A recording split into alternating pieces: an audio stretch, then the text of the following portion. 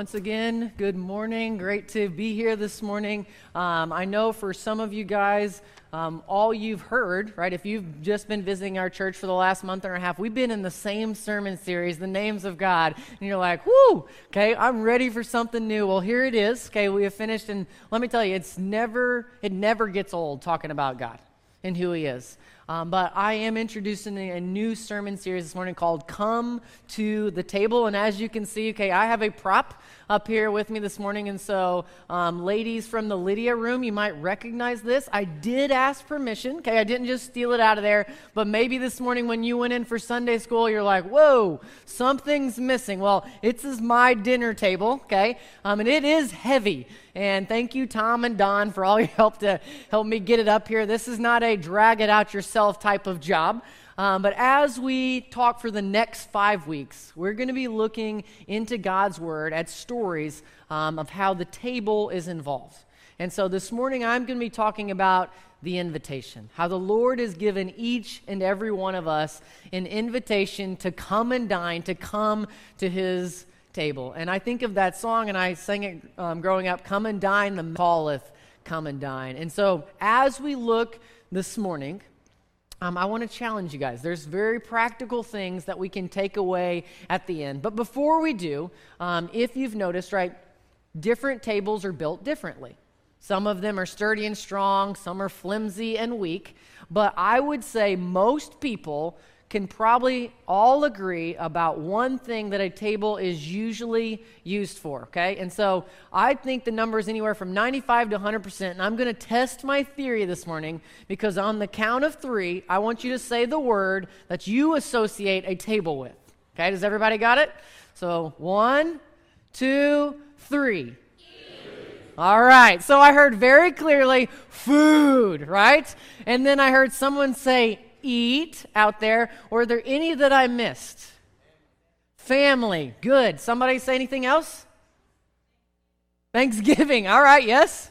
Thanksgiving. Well, here was my phrase. Tables are meant for meals. And I went back and forth. Should I write food? Should I put eating? Should I put meals? But everybody kind of agrees, like, we know what a table is used for. I know sometimes we use them for yard sales and different things. But overall, when we think of a table, we think of a meal. And so as I put up a meal, like this is one of those pretty picture meals, right? This is probably not reality, but I just want to show you how a table looks that's empty. It just doesn't look right. Something's missing. So here's a picture of a table, maybe a coffee shop or something, empty. All right, picture number 2, just looks perfect, but just there's not right. Picture number 3, there it is, right?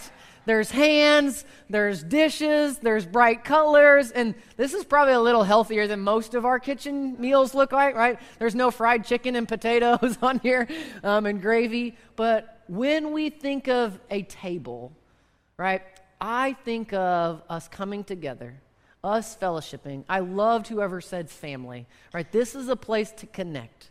This is a place to belong. And as we're talking this morning, I want you guys to know that this is what we need to think of when we think about the Lord's table. It's a place that we come together and we spend with loved ones. And so for the next 5 weeks leading up to our Thanksgiving meal, we're going to be talking about the table. And some of you guys are like, we can talk about food all Sunday long. This is good. I'm with you, Brett. Amen. But there are some challenges involved in this. And this table is something that I want to just dive into just a little bit this morning. But unfortunately, okay, and this is something that as I did my research, I was reading different articles, table time, right, if you will, time at the table has drastically decreased over the last 20 to 30 years. Why is that? Why are people spending less and less time at a dinner table? Well, life is moving at such a fast pace that we find ourselves running short on time. And so what do? We try to take a shortcut. We try to do things that are quicker. And so most people find themselves running through a drive-thru to grab a quick bite to eat. Anybody? When you're running low on time, run through the drive-thru, pick something up. We no longer have the time to sit down and fellowship around the table. Here's the crazy part too. Some people have the time but don't see the importance of talking, spending time, and breaking bread together. And so I did some research, and I was looking into some statistics. And as I was looking, these are some things that I would say probably aren't shocking to us, but is almost a little bit sad as we're looking at it this morning. So here's a few things that as I was reading about the table, here's as Americans as a whole, some of you guys, this may not relate to you, some of you, this may be you. An average American eats 1 in every 5 meals in the car. Ooh, 1 in every 5 meals. So at least every other day, not at a table, in a car. Does that shock you? No? All right, here's my second statistic that I saw. 1 in 4 Americans eat a fast food meal every single day. Whoa, that one did shock me, right? 1 in every 4. And then check out this last one. And I know it's a little bit hard to describe, but I didn't know how to word it better, okay? Majority of American families report eating less than a single meal together less than 5 days a week. So there really has been a decrease of time at the table. And let me tell you, this makes me sad. It makes me kind of go, man, we're really missing out on something. And this is not my main point for this morning. I'm not saying you need to feel guilty for not eating at the table or eating out. That's not my point. But I do want to say I think there's a great emphasis that we need to place on getting back to the table. As families, spending time together to laugh, to cry, to share meals, to come together for fellowship. Because I think of so many happy memories that I have, and I had growing up at the Jones family dinner table. And this past summer, my dad had to sell his house, right? He had 4 kids. We're all grown up now. We've moved out, and so the house was just a little bit too big. The outside was too much upkeep, and he goes, kids, he brought us all together. I got to downsize. I'm selling, and a lot of the furniture and different things are going with it. You guys can come in, and you can take as much as you want, take anything you want, right? Otherwise, it's going to the auction. So I went in, grabbed a few things that I thought were sentimental or special. They're just still sitting in my garage to this day. I haven't got very far, right? This was this past summer, and we went to the auction, helped my dad out, and weirdly, there was one thing on that day that happened, that sold, that I kind of got a little bit sad about. Anybody want to guess what it was? The table. And I didn't think that because as I was looking through all the different things, like we grabbed a king-size bed, and we grabbed some tools of my dad's and stuff like that, and I looked at the table, and I was like, that's special to me, but it's big, it's bulky, and I just didn't have room in my current house. And I was like, what am I supposed to do with it until maybe we get our next biggest house? But I loaded up that table into that stranger's pickup bed that day, and I thought, man, made me a little sad because there's so much that happens at a table. Life happens at the table. And I remember sitting down as a kid being, you can't get up until that plate is clean. Anybody else? Right? And you're like trying to shove it in the napkin, or there's an animal, a dog, you're trying to sneak it to. Like we've all been at the table and like, I got to get away from this thing. But there's something unique. And this is found not only in American culture, this is from cultures all around the world. Because the table is kind of this universal place for you to belong. The table is a place for you to really know what's going on in the lives of others. And so as we look at this concept, right, we've got 5 weeks and we're going to unveil it a little bit more. Next week we're looking at Jesus reclining at a table. But I want to do the introduction this morning and show you how it is an invitation. And we understand what an invitation is. Many of you guys are familiar with Facebook, and there's different events that happen, and invitations are sent out. And you then are supposed to respond, right? There's the going, check mark, right? Y'all know this. The not going, the X, and then right in the middle. You guys know what it says? Maybe. And you know what? Unfortunately, okay, this is me sometimes, I don't know what I'm going to do. And what do? Click. Right in the middle. We're undecided, right? They don't know if we're coming. They don't know if we're going. We have not made a decision. Well, this morning I want to show you that's not how this invitation works. There's 2 responses. You're either accepting this invitation to come to his table, or you're rejecting his invitation to come to the table. And so about a year ago, we had a shutdown for COVID. We had 2 weeks. Do you guys remember that? I remember it very well because the very first week that we shut down was my week to preach. And I was preaching on September the 6th, 2020. I remember it so clearly. And I stood up in front of an empty room with only the 4 people who sang that morning. And I was preaching about a great banquet to an empty crowd. And I know everyone was there. I was looking at the camera trying to imagine everybody. But to have a great banquet, you need people. And so it was this weird, awkward tension that morning of trying to talk about a banquet with no one in the room. Well, this morning, I'm kind of coming back to it. It's not the same passage in Luke, but I'm looking at a passage in Matthew, chapter 22, verses 1 through 14, and it's talking about a wedding feast.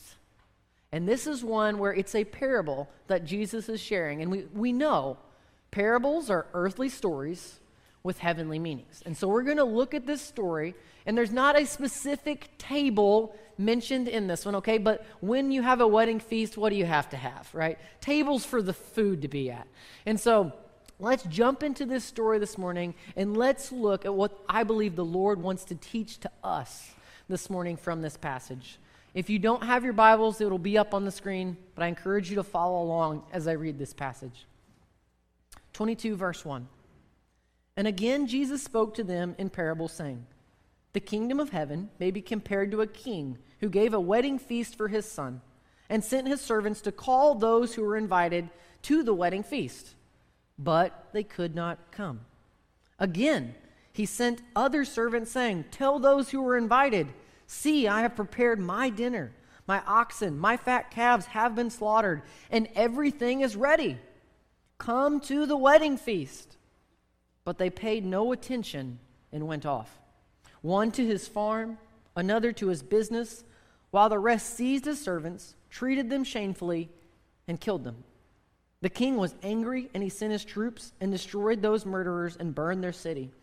Then he said to the servants, the wedding feast is ready, but those invited were not worthy. Go therefore to the main roads and invite the wedding feast as many as you can find. And those servants went into the roads and gathered all whom they found, both bad and good. So the wedding hall was filled with guests. Verse 11. But when the king came in to look at the guests, he saw there was a man who had no wedding garment. And he said to him, friend, how did you get in here without a wedding garment? And he was speechless. Then the king said to the attendants, bind him hand and foot, and cast him into the outer darkness in a place where there'll be weeping and gnashing of teeth, for many are called, but few are chosen. And I know as we're reading that story together, right, it started off really exciting about this wedding feast, and then we got down to the very end, and you're like, Brett, you kind of could have just left that part out of there, right? Like, this is supposed to be a time to celebrate, but I want to show you the full picture. I want to make sure that we're reading Scripture accurately and we know what the consequences are for those who say, I don't want to be a part of this wedding, right? So we're backing it up. In this parable, there's a king, and he has a son. And what's he about to do? He's about to get married, and they're going to throw this wedding feast. And Rogers said this, and I think you guys have caught this, but culturally during the biblical time, a wedding feast was not just a one-night thing, right? This was 7 days of them coming together to celebrate. And when they threw a party, they threw a party. They were going to have some fun. And if you do see Jewish weddings to this day, they still celebrate with a lot of energy and excitement. We kind of catch it, but not exactly to the full potential. And so the king sends out his servants and says, hey, if you want to come to this wedding feast, right, come on. But notice what it says. Call all those who are invited. But here's the sad reply. What does it say there? They would not come. And you're going, well, why in the world would someone who's been invited to a wedding feast of a king not come? Well, keep reading. It'll show us.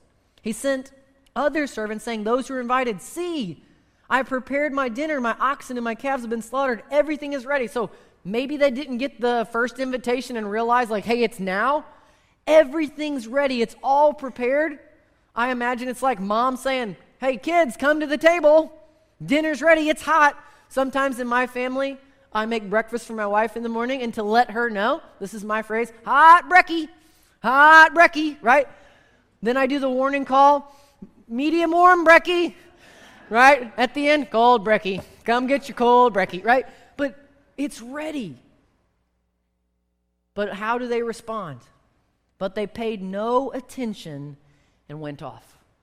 We think that our culture is very different, and in some ways it is, but human beings always respond the same. Why are these people not coming? They don't have the time. One says, off to his farm. Another, to his business. There's things we have to do. There's things that we think is more important than coming to this feast, than coming to the table. And as I look at this, right, he's done all the work. All we have to do is show up. We get to be invited to this feast. And think about this for a second. Who would you normally think is going to come to a feast of a king? Nobility, right? Other people who belong. Knights, right? People who are famous, princes and princesses. Oh, it's hard to say. Whew. These are the people that we think are supposed to come. But he's inviting every single person. Remember, we want to figure out what this parable is trying to say. And many people say this first group that rejected him represent Israel. God told his chosen people, here's my covenant with you. Come and be with me. Come and accept me. Come to my table. And some did, but many people rejected him. They chose to worship other gods. They forsook him. They didn't follow his commandments. And that's us today too. So Israel rejected him. And then look at the response. The king was angry and sent his troops and destroyed those murderers and burned their cities. Like God's people were carried off. They were judged because of their actions. But look at verse 8. And this is the part that I love reading about. Because this is us. Then he said to the servants, the wedding feast is ready, but those invited were not worthy. Right? Israel has cast me off. But catch this. Go therefore to the main roads and invite to the wedding feast as many as you find. Here's the invitation now. Come. Hey, you. Come to the feast. Hey, you. Come to the feast. You. Come. This is us as Gentiles being accepted in. And I know what some people say, and they go, well, we're just an afterthought. Oh, no. This was the Lord's plan all along. He's been adopting people into his family. Read the Old Testament a little closer. There's been Gentile believers grafted in all the way through. But this was our invitation. This is us saying, here it is. Will you come? And so the servants went out into the roads and they gathered. Notice this. They're getting everyone together. All whom they found. And look who it describes. Who's at this table, right? Who are they inviting? Both the good and the bad. Our actions, our worth doesn't determine if we get to be invited. Look what it says. So the wedding hall was filled with guests. And man, let me tell you, this morning, if I wasn't able to see you all and if I had to be preaching again, this would be a downer, right? But I see everyone this morning. I see the church room full. And hopefully, like, we're preaching this series all the way up to Thanksgiving. That day, it's just full. And everyone's excited. There's a buzz in the air. That's what I imagine, the king coming out and seeing all these people. But 11 through 14 is a kind of like wake-up call. Look what it says here. When the king came in to look at his guest, right? He's so proud of his son. This moment is awesome. He saw a man who had no wedding garment. Now, we miss this, once again, culturally. When we come to weddings today, we try to dress up a little bit nice, right? We put on our attire. If it's a casual wedding, out in the country somewhere, blue jeans and a dress shirt will work. But most of the time, we try to put on our best for a wedding. Well, during this time, the host would provide the wedding garments for the guests.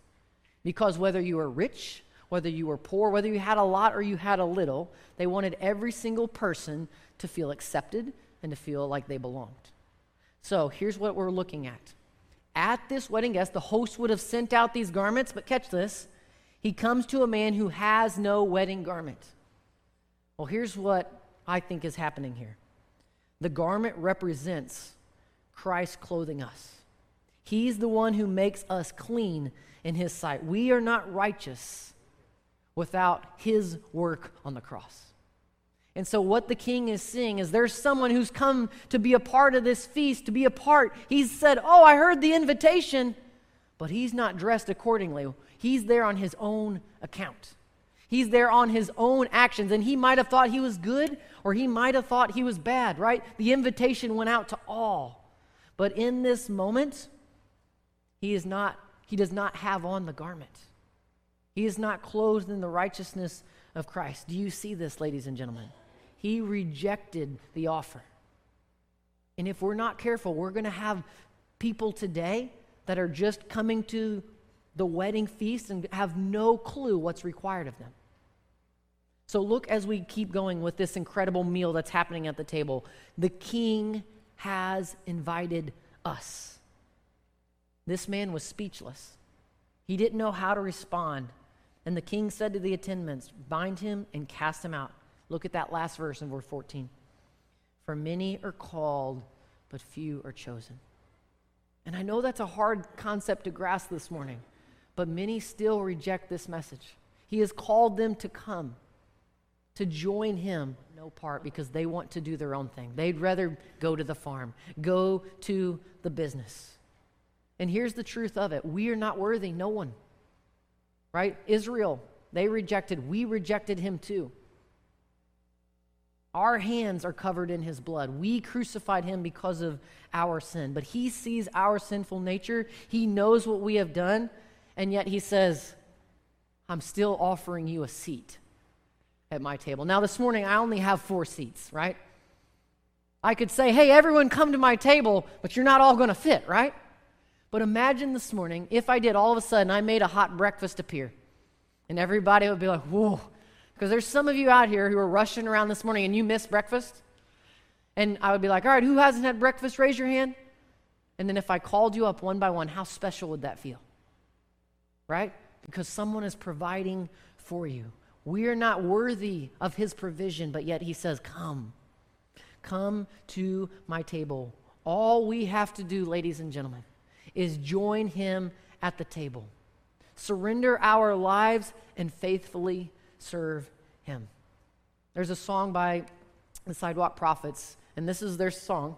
Come to the table, and it says, sit down and be set free. That's what I'm offering you guys this morning. Not because it's something I have to give you, but this is the invitation from the Lord. So there's 3 quick things that I want to share about the table this morning. And let me tell you, there was so many things. I tried to really make it concise, to really make it to where you can walk out of here going, these are 3 important things. Here's the first one. His table is for the broken. Right? I said this earlier. When we think about coming to the table, right, the king's table, we think about those people who maybe deserve it. Or maybe we think about those people who are royalty. But he says, I want those who are broken. Listen to what Matthew chapter 11, verse 28 says. Come to me, all who labor, who are heavy laden, and I will give you rest. Notice what the master is saying here. Come to me, but if you will, this morning, come to my table, all of you who labor, heavy laden. That's not a phrase we use today, but here was my translation. Those who are burdened, those who are afflicted, those of you who are down and out, come to me. Why do we end up burnt up, worn out, heavy laden? Because we're trying to keep up with the cares and the wishes of the world. The world will wear you out. It'll leave you exhausted. It'll leave you tired. It'll leave you feeling frail, like you have nothing more to give. But look what the Father says. Come to me, and I will be the one who gives you rest. There's another passage that I think of, and it's actually in Luke chapter 4, verse 18, but it's Jesus quoting, reaching back into the Old Testament, because Jesus has come to the synagogue. Right? And this is a magical moment. He's coming to the synagogue in Nazareth, right? And he's getting ready to read. They hand him the scroll. He unrolls it. It's the scroll, Isaiah. And he reads about what the Messiah is going to do, who he has come to save. And so this is what Isaiah 61 verse 1 says, and this is what Jesus is quoting in Luke chapter 4. The Spirit of the Lord God is upon me, Right? Can you imagine as he starts quoting this what the people are thinking? Because the Lord has anointed me to bring good news to the poor. He has set me to bind up the brokenhearted, to proclaim liberty to the captives, and the opening of the prison to those who are bound. So why do I say his table is for the broken? Here's why. We're all broken. We all fall short. And some of you may be walking out there this morning going, nope, not me, I got it all together. We'll just keep walking. This world will show you really quickly how flawed we really are, how much we're in need of a Savior. And once again, this is the King. Come. Come. You're like, I'm messed up. I know. Come to my table. That's who I want. Those of you who don't feel like you have any worth, those of you who feel like the world does not care about you, come be a part of my family. Come to my table. The second thing I want you guys to see this morning is his table allows for us to belong. Right? When we were talking about the family table, when we talk about gathering together, right? That's your people. You gather with them. You belong. Well, let me tell you, the same thing is true of the Lord's table. And I want to read, it's a little bit of a lengthy story, and I ran out of time, so I don't have the slides up here, okay? You're going to have to follow along and listen carefully. But at the very end of the book of John, in chapter 21, okay, I'm going to read some of this, so follow along with me. Jesus has been crucified, he's been buried, he's been risen, and now he's starting to reveal himself to some of his disciples. So that's the context of chapter 21. Look what it says in verse 2. Simon Peter, Thomas called the twin, Nathanael of Cana in Galilee, the sons of Zebedee, and two of his disciples were together. And Simon Peter said to them, I am going fishing. And they said to him, we will go with you. And they went out and got to the boat. And I'm going to pause there for a second. So Jesus is gone. And the disciples are kind of like, what do we do now? We've just spent 3.5 years of our life following this man, being with him every single moment, and now he's gone? What do we do? Well, they did what any other person would do. They went back to what they did before they found Jesus. So they're all looking around like, hey, what's up? And Peter's like, let's go fishing. Okay? They're like, yeah, that sounds good. That's what we're good at. But if you read Scripture, and I think this is hilarious, and I laugh at this every time, like, how good are they at fishing, right? They're not as professional as we think, because that night they caught nothing. Right? This isn't the first time that his disciples have caught nothing, and maybe they were good fishermen, but the Lord just allowed this so he could teach them, right? But just as the day was breaking, Jesus stood on the shore. Yet the disciples did not know that it was him, right? And just picture this. These guys are out fishing. Their Savior's gone. They're a little discouraged. And now, verse 5 reads for us, Jesus said to them, but we don't know. They don't know. And this person goes, children, do you have any fish? Professional guys fished all night. No. Hey, what was that? Do you have any fish? No. What? No, we don't have fish. We didn't catch anything, right? We're bad at our jobs. No. And he said to them, cast the net on the right side of the boat. Now, here's where the gears start cranking a little bit for these guys. Because if you read back earlier, this is how Jesus called them. When they were fishing, they hadn't caught anything, and here Jesus is again, and some of them kind of start like thinking, looking around, like you ever had that moment? Here it is. So they cast it, and they were not able to haul it in because of the quantity of fish. And that disciple whom Jesus loved, which is John, by the way, therefore said to Peter, like John, like in this moment, the nets get heavy, the boat starts, and like, Peter, it's the Lord. We know who this is. He's done this before. Peter doesn't think at all, right? No thoughts, strips off the coat, jumps into the water, sprints to the shore, and there he is. Can you imagine this? He's there, soaking wet, exhausted probably, standing in the presence of his Savior.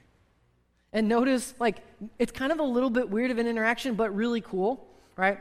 So verse 9, when they got out on land, they saw a charcoal fire in place. So Jesus Apparently, he's built a fire with fish laid out on it and bread. And Jesus said to them, "Bring some of the fish you have just caught."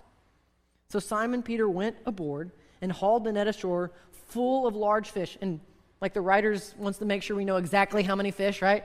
It's 153, like be amazed. And although there were so many, the net was not torn.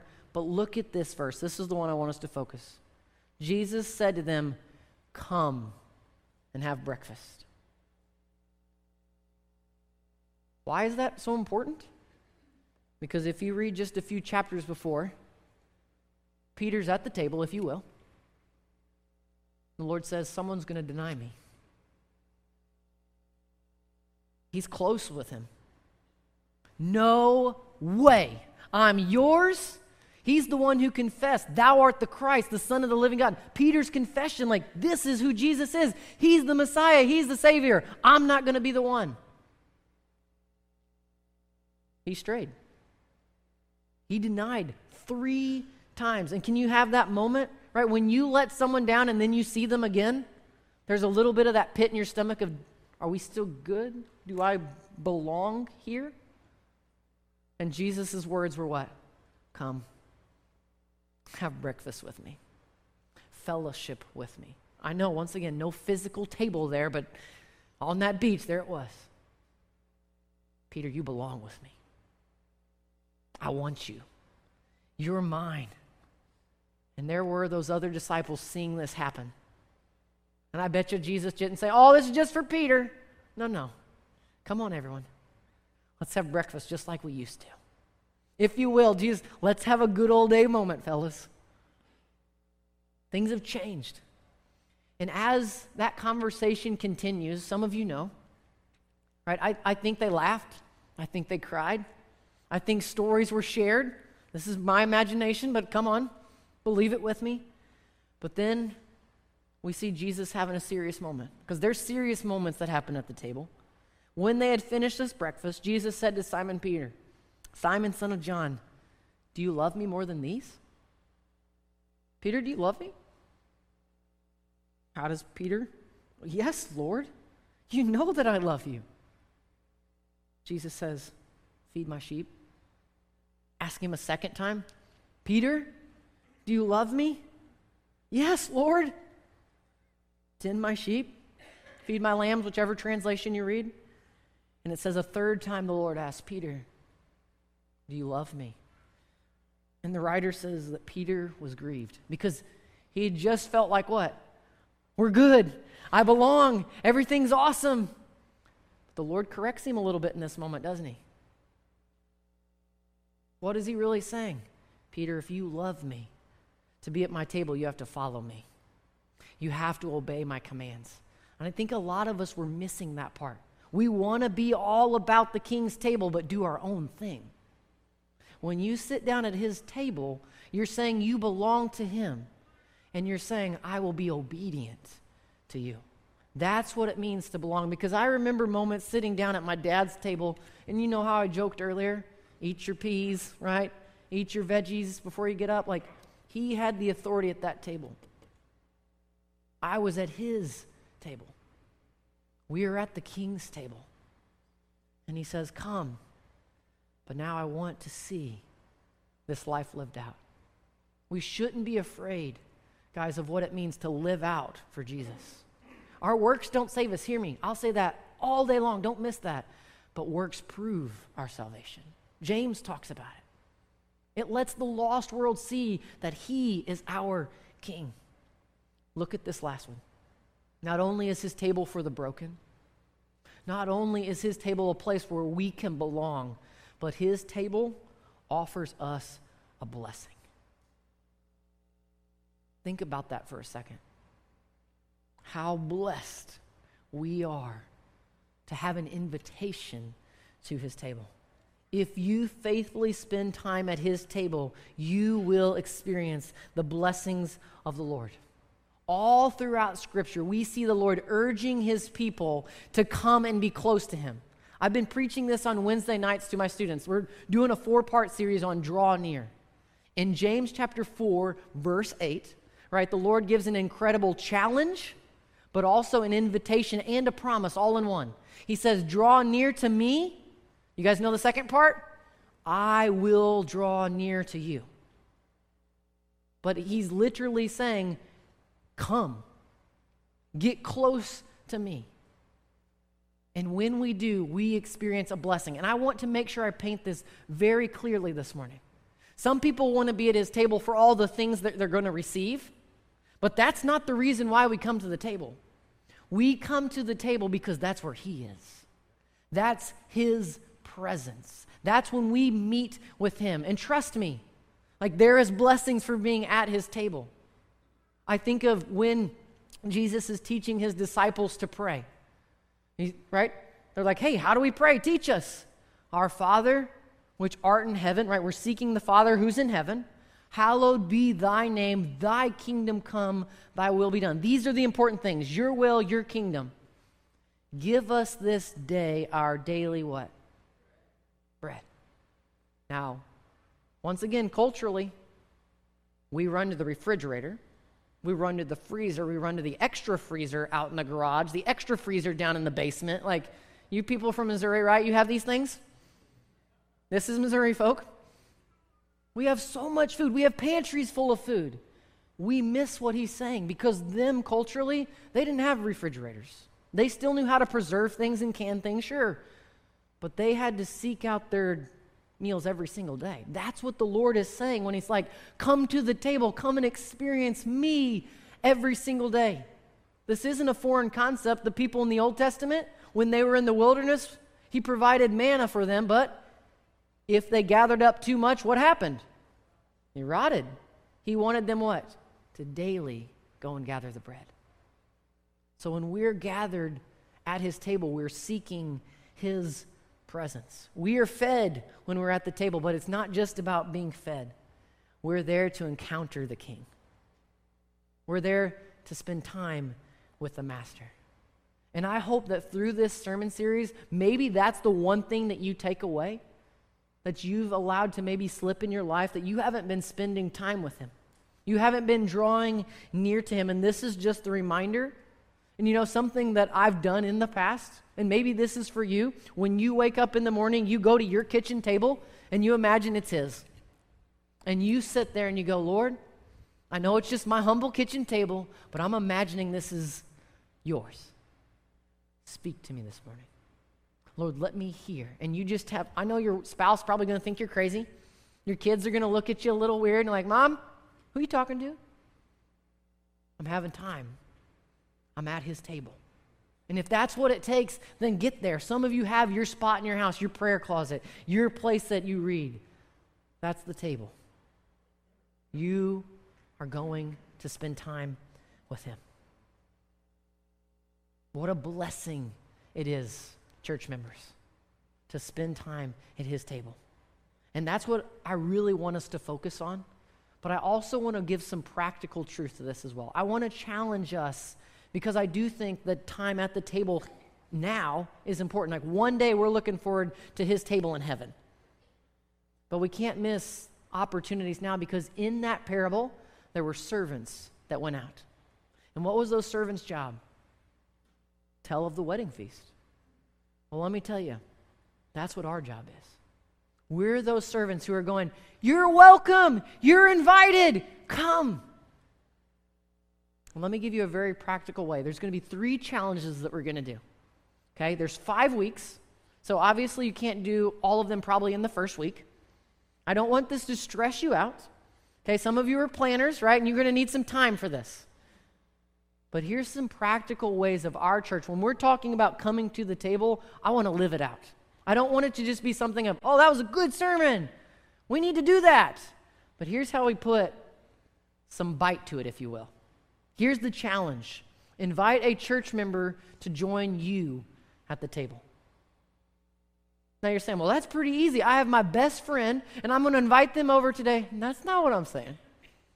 I want you to look around, because in a church of this size, there's some people that you've probably seen. You may not know their name, but you recognize them. But I want to encourage you to invite them to your table, to share a meal with them. And I know some of you are thinking, well, we can take them out to the table. No. I'm pushing you further. I want them in your home, right? And hear me, some of you, that's probably all you can do, and that's a start. But there's something special about opening up your home and inviting people in. My mom and dad did this incredible growing up. On Sunday afternoons after church, there was always someone in my house. And I never really got what they were doing until I got older. Any new person that ever came, they got invited over. Because my mom and dad wanted them to feel like they belonged, like they were accepted, they were welcomed. And when you sit down and when you have someone into your home, guess what you're doing? You're saying, here I am. You're sharing a little bit of them with you. And I'm hoping that we do that continually, that after this 5 weeks is up, this is something that you just incorporate back into your life, and you're just inviting people into your life to fellowship with you. The second one, if you thought one's uncomfortable, get ready for number 2, okay? Inviting a neighbor. Now, some of your neighbors may be church members. Some of them may be lost people. Some of you may have something where you just don't get along with your neighbor. Well, perfect. This is great because I believe the Lord says every single person is invited. And they may never come to church service, but I'll tell you what, they'll be really hard to pass up, a free meal in your home. Hey, we're barbecuing some hot dogs and hamburgers. Come on over. If you want to really make it worth the while, we're going to get some steaks. Doesn't matter what you're presenting, but it's the welcome invitation to come and be. And then finally, if you're like, I can't do one, I can't do two, that's scary. Okay, number 3 is for you then. I hope every single person tries for every one of these. And even if it takes you a year to do this, keep this on your heart. But we're inviting someone to our church-wide fellowship on November 21st. We've lined our series up to where the very last Sunday is Thanksgiving dinner here at the church. And I've already talked with Sandy. I said we may blow out, the numbers on that morning. We may be feeding triple the amount of people, and she gave me the thumbs up. Let's do it. Because guess what? We want people who come into this church building to feel like they belong. We want them to feel connected. We want them to see the love of Jesus. We want them to know that they're invited and they're welcome, not just to this church, but to follow him as their Savior and Lord.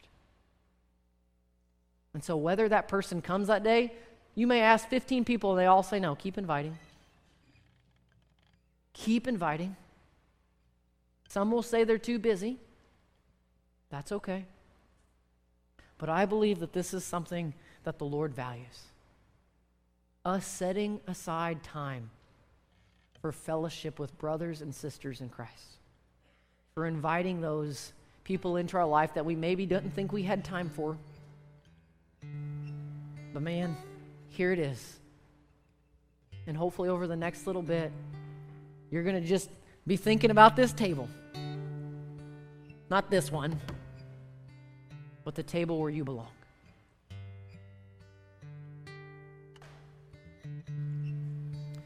Something we want to do always here at the Ridge Church, transitioning for just a second, is we have different brothers and sisters always who are going through so much.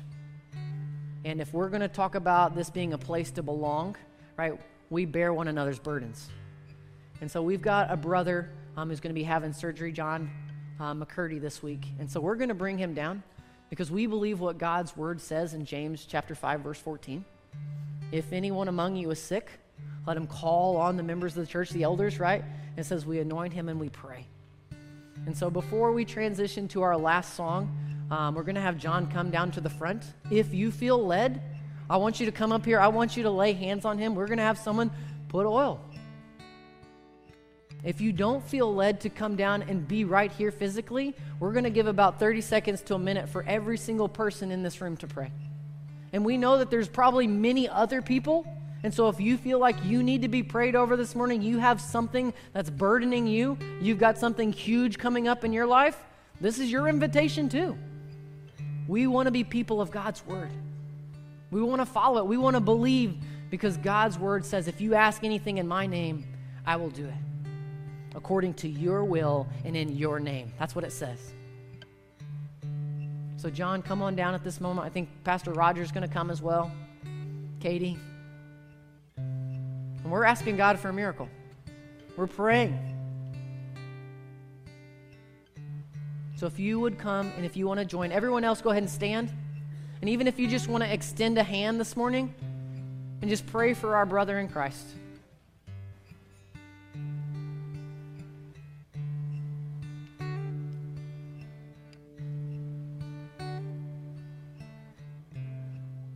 Is there anyone else who would come this morning and go, I need prayer? Or maybe you don't feel comfortable coming up here, but you would raise your hand and say, I need prayer this morning. And just the people around you would pray for you.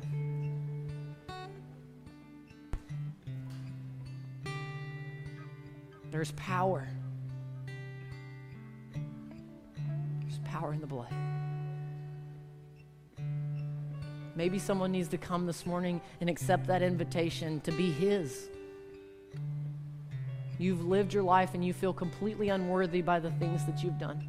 But this morning you say, Lord, I'm laying my life down. I'm repenting of my sin. I'm confessing it, Lord. I believe, as Scripture says. Lord, I choose to follow you. Is there anyone who needs to make that known today?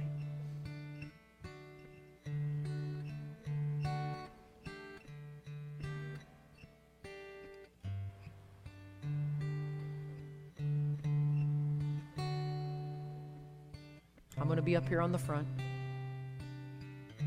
And as David leads the group in a song, if you need to just come and talk, turn the mic off. I'll pray for you then.